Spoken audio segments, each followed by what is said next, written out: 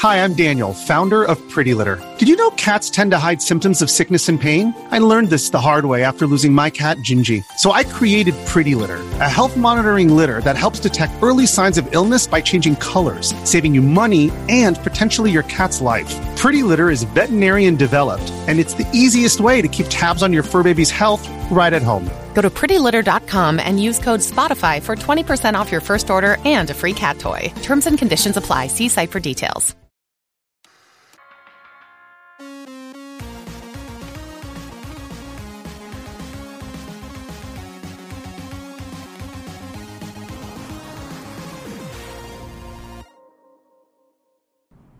Hey guys, welcome to this week's podcast.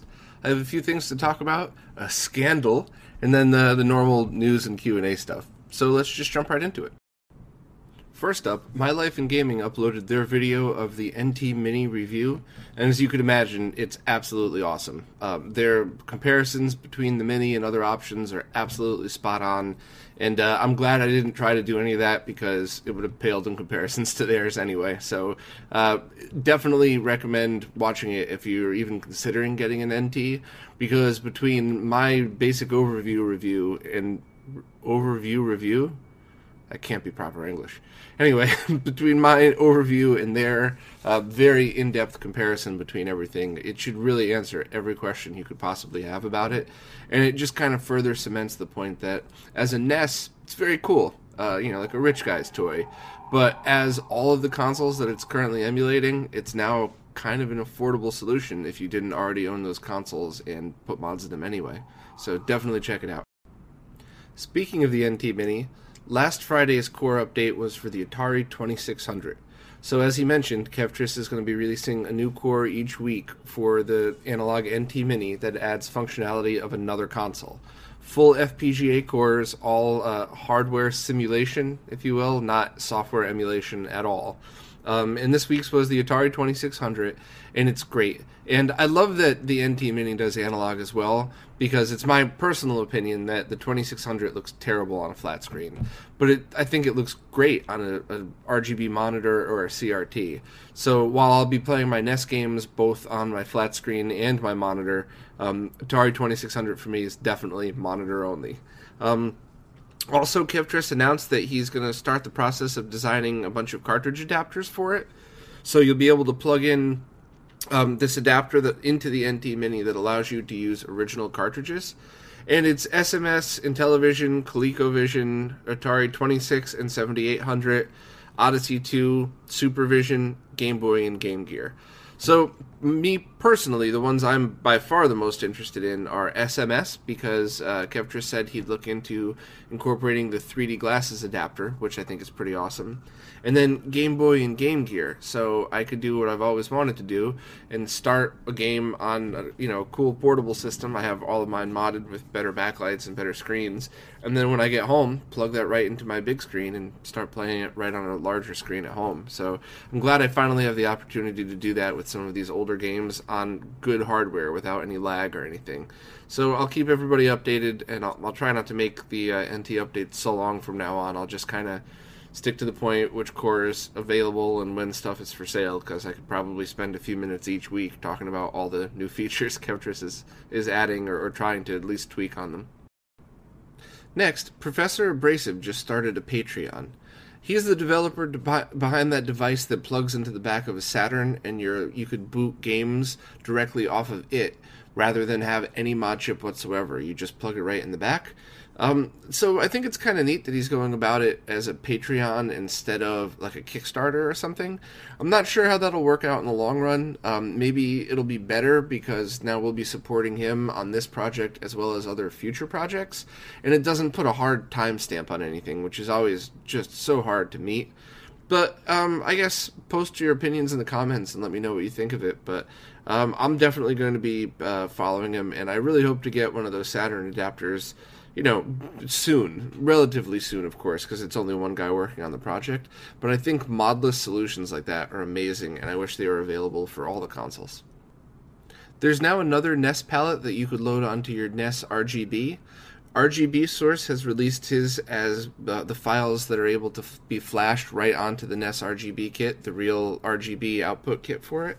And he has two called NESCAP and Hybrid, which I guess Hybrid is kind of a mix between his capture of his interpretation of the palette and another one, I guess an emulator one. And I tried it out on the NT Mini because you're allowed to select, you could just dump palette files and there's no flashing. And he did a great job. It looks great. My personal favorite is still, it's called Original Hardware from Firebrand X. And even though Wolf suggests that you use a different palette on a flat screen than you do on a tube TV, that's my favorite on both. So maybe my plasma's processing color is different or something, but I guess that's the great thing about this is you have choices. So there really is no right or wrong. You just load up whichever one your eyes prefer and use that. So there's been other choices for a while out there, but now I think, as far as I know, this is the only other one that you're able to actually flash to the NES RGB board, as opposed to just using an emulator or now the NT Mini. So yeah, I mean, more choices are always a good thing. The team behind the remake of Wonder Boy: A Dragon's Trap just released a video of, in my opinion, an amazing feature. You could press one button and in the middle of gameplay switch back and forth between 8-bit modes and the new high-def modes. And I don't think that this is the first time anybody's ever done this, but I love this stuff. I imagine it's probably a lot of work for them, but I'm really glad they added it, both for nostalgia and just for fun. I mean, it's just, stuff like this is unique and cool, and I'm even more looking forward to playing it than I already was before they announced this. So, excellent job, and I'm really looking forward to playing this on the Switch. The company Super Impulse just announced that they'll be selling miniature arcades later this year. The games available will be Pac-Man, Miss Pac-Man, Space Invaders, and Galaxian. And while this is obviously just a silly little toy and a trinket, it's kind of cool. I mean, I kind of have to buy one as long as they're reasonably priced. They haven't announced pricing yet, so if they're $50 each, no thank you. But it's just really cool to have just a miniature arcade that's, just about handheld sized. I love weird stuff like this. I'm not much of a collector, but I do have a whole box full of cool things like this that maybe they just take up space, but I'm certainly glad I own them. The F-18A video board is now back in stock, and this is a board that's a chip replacement for consoles like the ColecoVision, the TI-99 home computer, or the Sega SG-1000, as well as a ton of others. And basically, you desolder the VDP of the original console, and you solder this one in its place, and it'll output our VGA in 480p. So, I'm not really sure if it can do 240p RGB. I hope it's upgradable in order to do that, but it seems like a really cool drop-in replacement, and I'd love to see more of these for some of the older consoles as well. And I really hope to get one into test. I'm not really sure of how much extensive testing I could do and if I'd have time to do it, but if anybody owns one, definitely post in the comments, because I'd love to know how it works. And thanks to Mark Pitos for the tip. Retro HQ has just posted another video update for their Neo Geo Pocket ROM cart. Basically, you're able to split the ROMs between just the SD card and flash memory. At least I think that's what it looks like. So that way you could go through and navigate the folders the normal way you would through any ROM cart. And then you could also load, I think, up to 4 of them in RAM. So that way when you turn on the console, you could select between one of those and it'll load instantly rather than have to actually load it up. Which is, it's kind of a cool feature. I don't think something like that would be necessary. I certainly don't mind waiting, the relatively short amount of load times for ROM carts, because once they're loaded, there's no others. But hey, if you can do it, awesome. One more feature that we get to enjoy. And also, I'll leave a link in the description, but you could be put on a mailing list, so it's kind of like a pre-order interest check to see how many people will want to order one. I don't know what's up with you Brits in your mailing lists. I thought those went away in the 90s, but hey, as long as I get to be on a list and get the opportunity to buy one as soon as it's released, I already signed up for it. So any other updates I'll post, and I'm really looking forward to this. It's looking like a really cool polished ROM cart. A Twitch streamer named The Mexican Runner has just beaten all 714 NES games. So that includes all 679 titles released in North America and the 35 PAL exclusives. It took him 3,435 hours to do it. and he completed each one of them. So I guess he was previously a speedrunner, and I think one of his biggest ones was Super Castlevania 4. But a few years ago, he decided just to beat every NES game ever, and supposedly he's the first person to ever do that, and certainly do it on Twitch. But that's pretty freaking amazing. Obviously, I'm not going to go back and watch all 3,000 hours, but I certainly went and watched the end of when he beat Super Mario 3, which is the game he ended on. He saved that one for last, and it was really neat. I just, things like this, in my opinion, are very cool. And nowadays, things like this are starting to get really recognized. So you have your sports stats from all those years past, and now video game stats are starting to become very important as well. So I hope he gets a lot of press from this, because it's such a cool accomplishment. Cave Story for Genesis just had a bug fix update, so if you're in the middle of playing that game, I would definitely swap out the old ROM for this one. Here's kind of a fun one. Someone on the Sega 16 forums has created an operating system that turns a Sega Genesis into a mini computer. So at the moment, it's only able to run a calculator app, but you could plug in a mouse and use it the same way. It almost looks in the pictures like an old Mac or a Windows 3.1 kind of look to it. But I just think stuff like this is really neat. I love that people are finding new and creative ways to use old stuff. And thanks to Smoke Monster for the tip. Engadget has posted a few articles about the Nintendo Switch and their experiences with it in the past week. And it's pretty much exactly what I would expect. But I figured I would just mention it for anybody that wanted a preview. All the links are in the description, of course. But I guess anybody that pre-ordered will find out this weekend, right? So hopefully I'll actually get mine on time and Target won't screw it up like they did the NES Classic order. But I'm interested to see, and I hope there's something available for download on launch day, because I didn't buy any games with it because I really just wanted that Zelda Collector's thing, which sold out immediately. So hopefully I'll be able to at least play anything. I guess they said Shovel Knight will be available, so maybe I'll buy that again. I don't mind buying it a second time because I really loved that game. But I guess there's different campaigns now, like I mentioned a few weeks ago. So maybe I'll just buy one of the newer campaigns and give that a shot. I think I'd be more than happy just seeing what that was like, just to at least experience the controllers and the console itself. Next up, somebody's releasing a game about a movie about a game. No, it's not Street Fighter the movie, the game. It's a game called Get 'em Gary for the NES, and it's based off the movie Wreck-It Ralph, which is about a video game character that never existed. So I guess the game kind of reminds me a little bit of Rampage, but it looks pretty neat, and I love the concept. I love how they're kind of, going back and doing something like this, but they're selling the NES cartridge for $30, the complete in-box version for $40, and then a special edition for $150. And they also have it on Steam and for direct download on Windows for $5. But those are the Windows versions. Those aren't like a NES ROM. So it's kind of disappointing. I would love to send them $5 and get the NES ROM. I guess I understand they think it's going to end up somewhere probably, but I still just think it's a really cool concept, and I'm probably going to end up getting the cartridge anyway just for the heck of it. Another tip for my buddy Chris, there's a Genesis game that was just released called Mega Cheryl Perils. I think that's how you say it. But you basically play as a naked little girl running around. I played it for a few minutes and I was amazingly creeped out by the whole thing. Like, I got halfway through the first level and I was expecting a knock from Chris Hansen. Like, hello, would you like some brownies? I see you're playing as a little naked girl. Yeah, it's weird, man. I don't get it, but I figured it was worth at least mentioning, just because, kind of like that Strange factor, you have to check it out. Maybe I'm looking at this the wrong way. Maybe I'm being obtuse and prude or something, but I don't want to look at a little naked girl bounce around on the screen, or a little naked dude for that matter. Anything little and naked, keep it the fuck away from me. So here's kind of a weird Kickstarter story. I guess a few years ago there was a game called Super Retro Squad that was fully funded at about $50,000. And I guess it's like a mishmash of 8-bit games, and it looked kind of cool, but it never got made. I guess the person behind it canceled the project for all the same reasons that all those other Kickstarter projects got canceled and failed. He didn't realize how much work it was actually going to be. He blamed his team, whatever. It's just like 90s Arcade Racer and all the other ones that ended up, people threw their money away. But that it's not worth talking about. That's just whatever. It's another failed Kickstarter. A lot of people lost their money.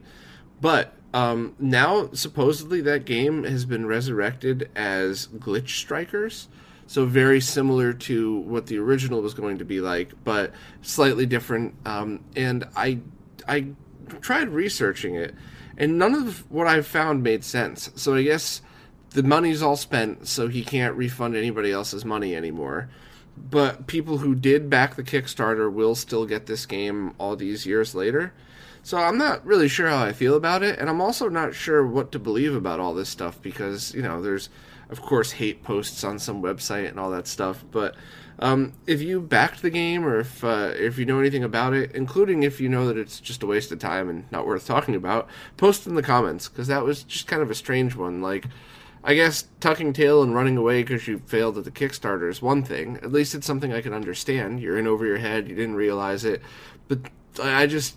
coming back like this, is this just a weird way of trying to come through with what you promised, or is it something else? I don't know. It just seemed like such a strange story, and I figured I would tell it to everybody in case there was more to it.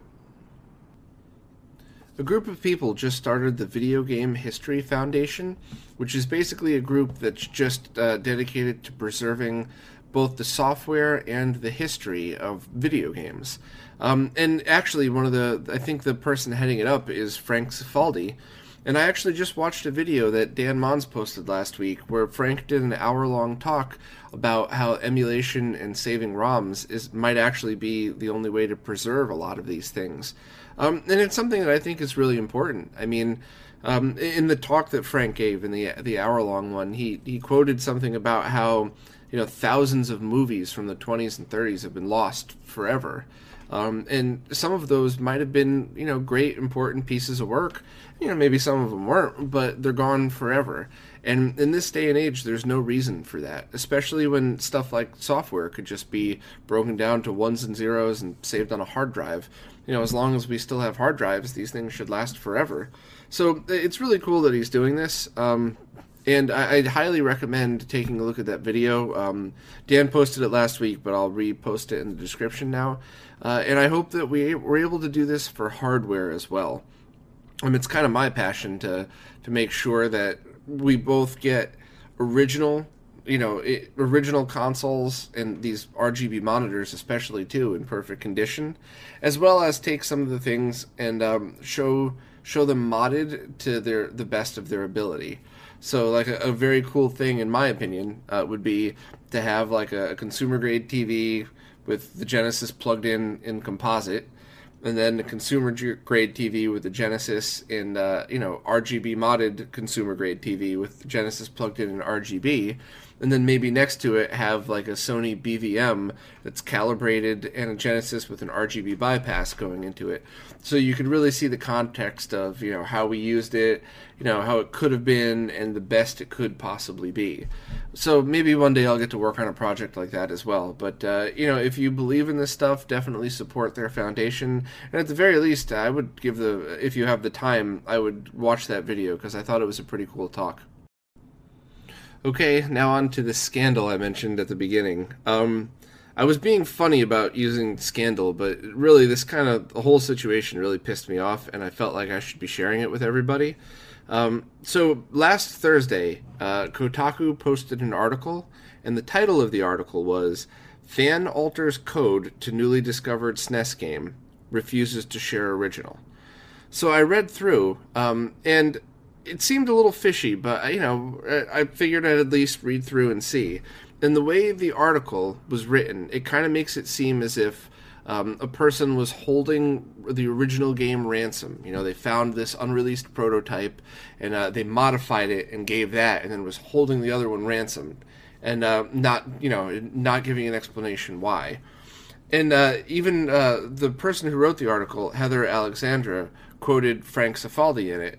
And she actually wrote an article talking about what I was just talking about, the video game preservation thing. So obviously, she's probably got an open line of communication with Frank Cifaldi, and it really seemed like she just wanted to get a quote from him. And the quote that she used, which I mean, I can only speculate, but it's probably taken out of context. She quoted him as saying, "It's a terrible practice. If people aren't acting as watchdogs and documenting when things have changed, people are literally rewriting history." Which is actually true, but something about this just didn't really sit right with me. And what really did it is when I got to the end of the article, and I noticed that there's no link to the Assembler Games forum that was mentioned in the article. So, quick Googling, I found it.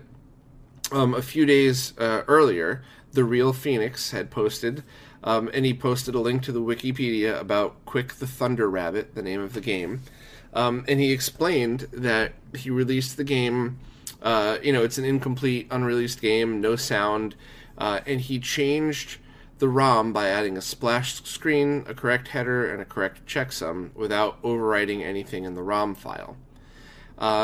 And as soon as you start reading through this, the reason that he did this became amazingly evident to me. He got this ROM, and now, who owns the intellectual property? What are the legal repercussions going to be? Most likely, this thing would have been lost forever if it wasn't for him dumping it. Or, they were going to do something else with it. Now there's a bunch of free publicity. Cool. But you never know. Maybe the company who owns it would have been pissed. Maybe there's going to be legal stuff. So he altered the ROM so that you couldn't really trace where it came from. But he didn't change the game or anything like that. And he sure as hell isn't holding it ransom. It's not like he's waiting to do something with it, until he gets something. It was a complete, genuine effort to release this game to people. And then just that awful clickbait article. I mean, it's just... I can't believe that it was worded that way. So then it's actually funny because Frank Cifaldi actually posted in this, and he basically said that, he said Heather's a good journalist, so obviously there's definitely a connection, an open line of communication, because that was not good journalism. But he said he felt like he was misrepresented in the article. So he's posting here, and, he basically... I mean, he says exactly what you'd expect him to say. You'd want to hold on to the original game, but he understands, and, it's a generous act. He called it a generous act of preservation. Okay, now it sounds more like it. And then Heather Alexandria, the person who wrote the article, posted right after that, after seeing concerns, I've made some changes, I take these concerns very seriously, blah, blah, blah, blah, blah. She still kept the clickbait title that implies that this person is holding on to this game and keeping it from people. And she didn't really change Frank Cifaldi's out-of-context comments that she took. So, the whole situation is just really, really annoying because, Kotaku was part of Gawker, which is known for just being scumbag journalists that try to pick on people, and it just, to see it done to somebody who's just posting on a forum, it's just really annoying to me, and it lit me up to the point where I really just wanted to talk about it. And especially when you read through and you see the efforts that have been made, there's nothing you could do about it, right? They're allowed to post whatever they want, just like I'm allowed to come on here and rant on it. I hope that more people take the opposite side of that argument and not hers, because it's annoying to me that somebody with the power of posting on Kotaku would just do something like that.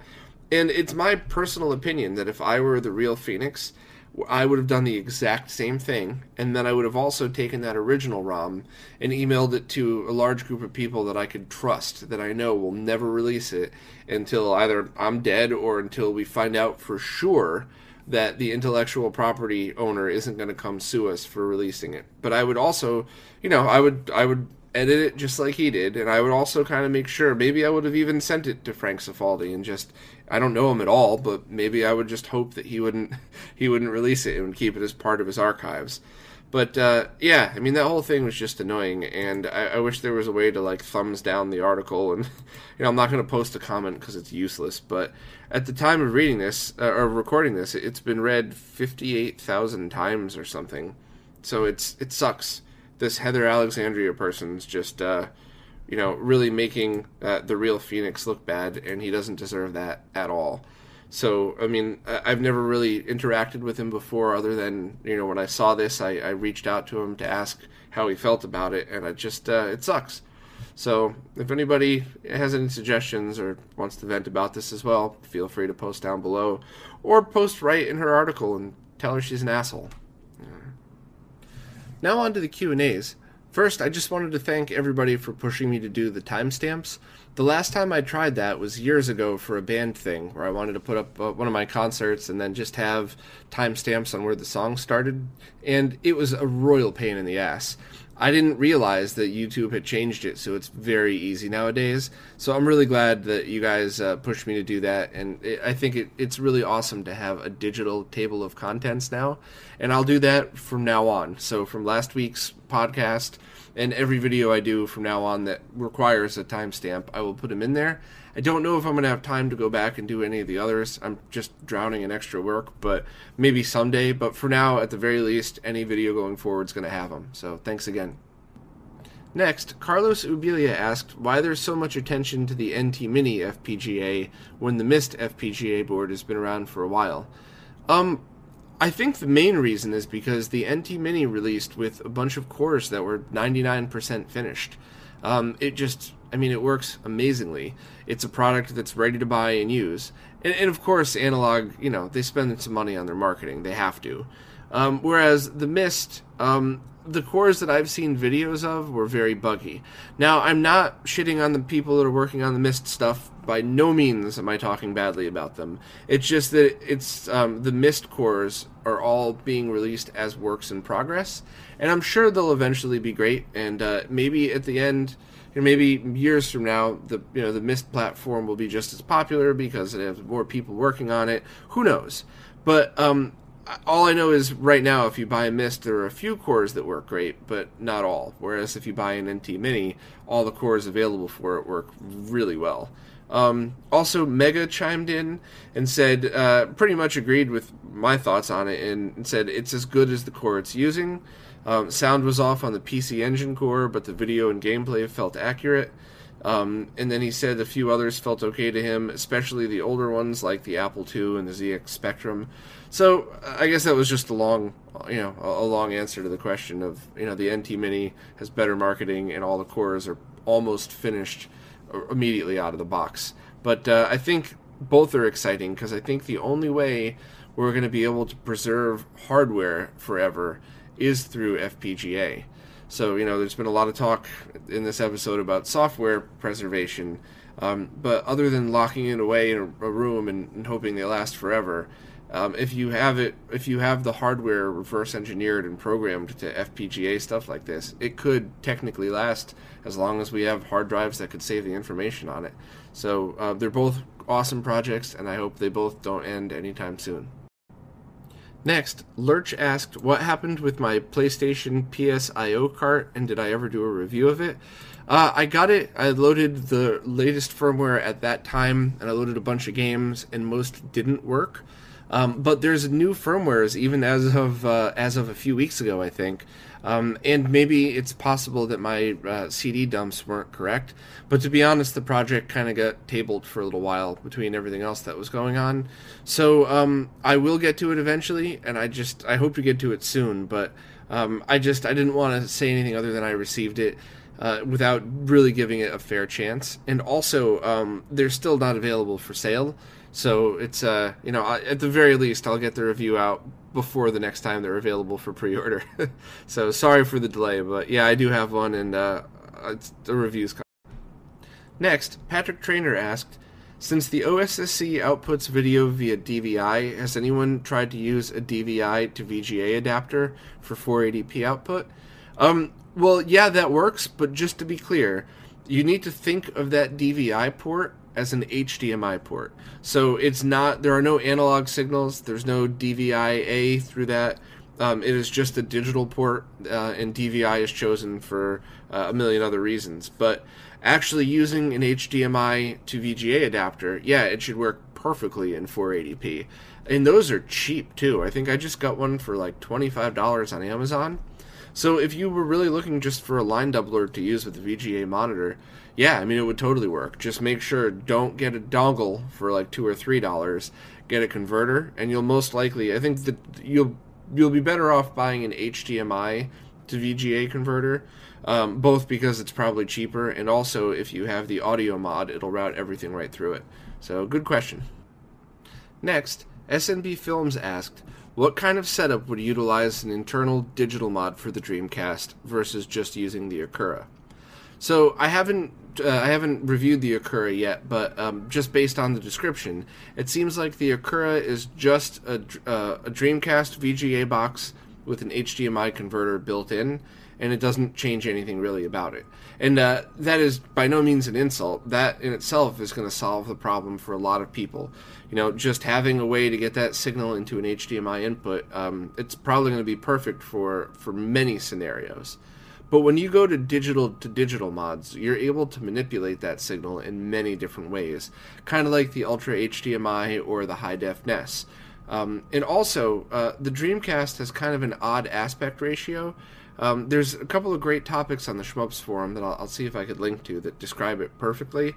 But when you're going VGA to HDMI, you still kind of have to deal with that. Whereas when you're using digital to digital, there should be some kind of way to adjust the the way you stretch it on a flat screen and how the image is processed, just like the High Def NES and the Ultra HDMI. So what kind of setup would utilize it? Any person who wants to game on a flat screen that needs those extra features, that's willing to spend the extra money. Because, with the Akura, it's available now, should be shipping by next month, and it's $80, and you plug it in, and you're done. And that's it. Whereas the digital one, it's still a few months away, and then you're definitely going to have to either hire an installer or take the time to do it yourself. And I believe it's FPGA based, so it can't be cheap. So it would be my guess, even though pricing has not been announced, this is just a guess, it would be my guess that the digital is going to be at least double the cost of the Akura. Next, Untouchable Sin said that he's unhappy with how his PS2 looks on an HD TV just through the component outputs, and wants to know if he should get an upscaler to HDMI or just get a CRT. It's kind of a tricky way to answer because it's really just about preference. My suggestion to you would be, what are your other consoles that you're going to be using? So if the PS2 is your oldest console, and you're really only going to be using HDMI consoles and flat screens, I would just try to get a good HDMI converter. Maybe try the OSSC if you can get one. If not, FrameMeister I think does a pretty good job on 480i. But if you have a lot of retro consoles, and once again, this is just my opinion, if you have a lot of the older consoles that are, 480i, 240p and below, you might actually just benefit by getting a CRT. Get one RGB modded, get a PVM or a BVM, and it's my personal opinion that I prefer, in many cases, the look of those 480i games on a CRT over a flat screen. So those are just my opinions, and I hope that points you in the right direction. But I guess there's really, not that much solid info I can give. The only other thing is if you meant that you didn't like the component processor on the PS2, which a lot of people complain about, you could try using Sync on Green and then going through an upscaler that way. But either way, you would have to spend good money on an upscaler for it to make a difference. You'd have to OSSC or FrameMeister, in my opinion. So I hope that was a help. Well, that's it for this week. I actually had a couple of interviews scheduled, but time zones and real life and everything always seem to get in the way, so hopefully they won't fall through again for next week. But and as always, any comments or criticism, looking forward to reading it down below, and I'll see you guys soon.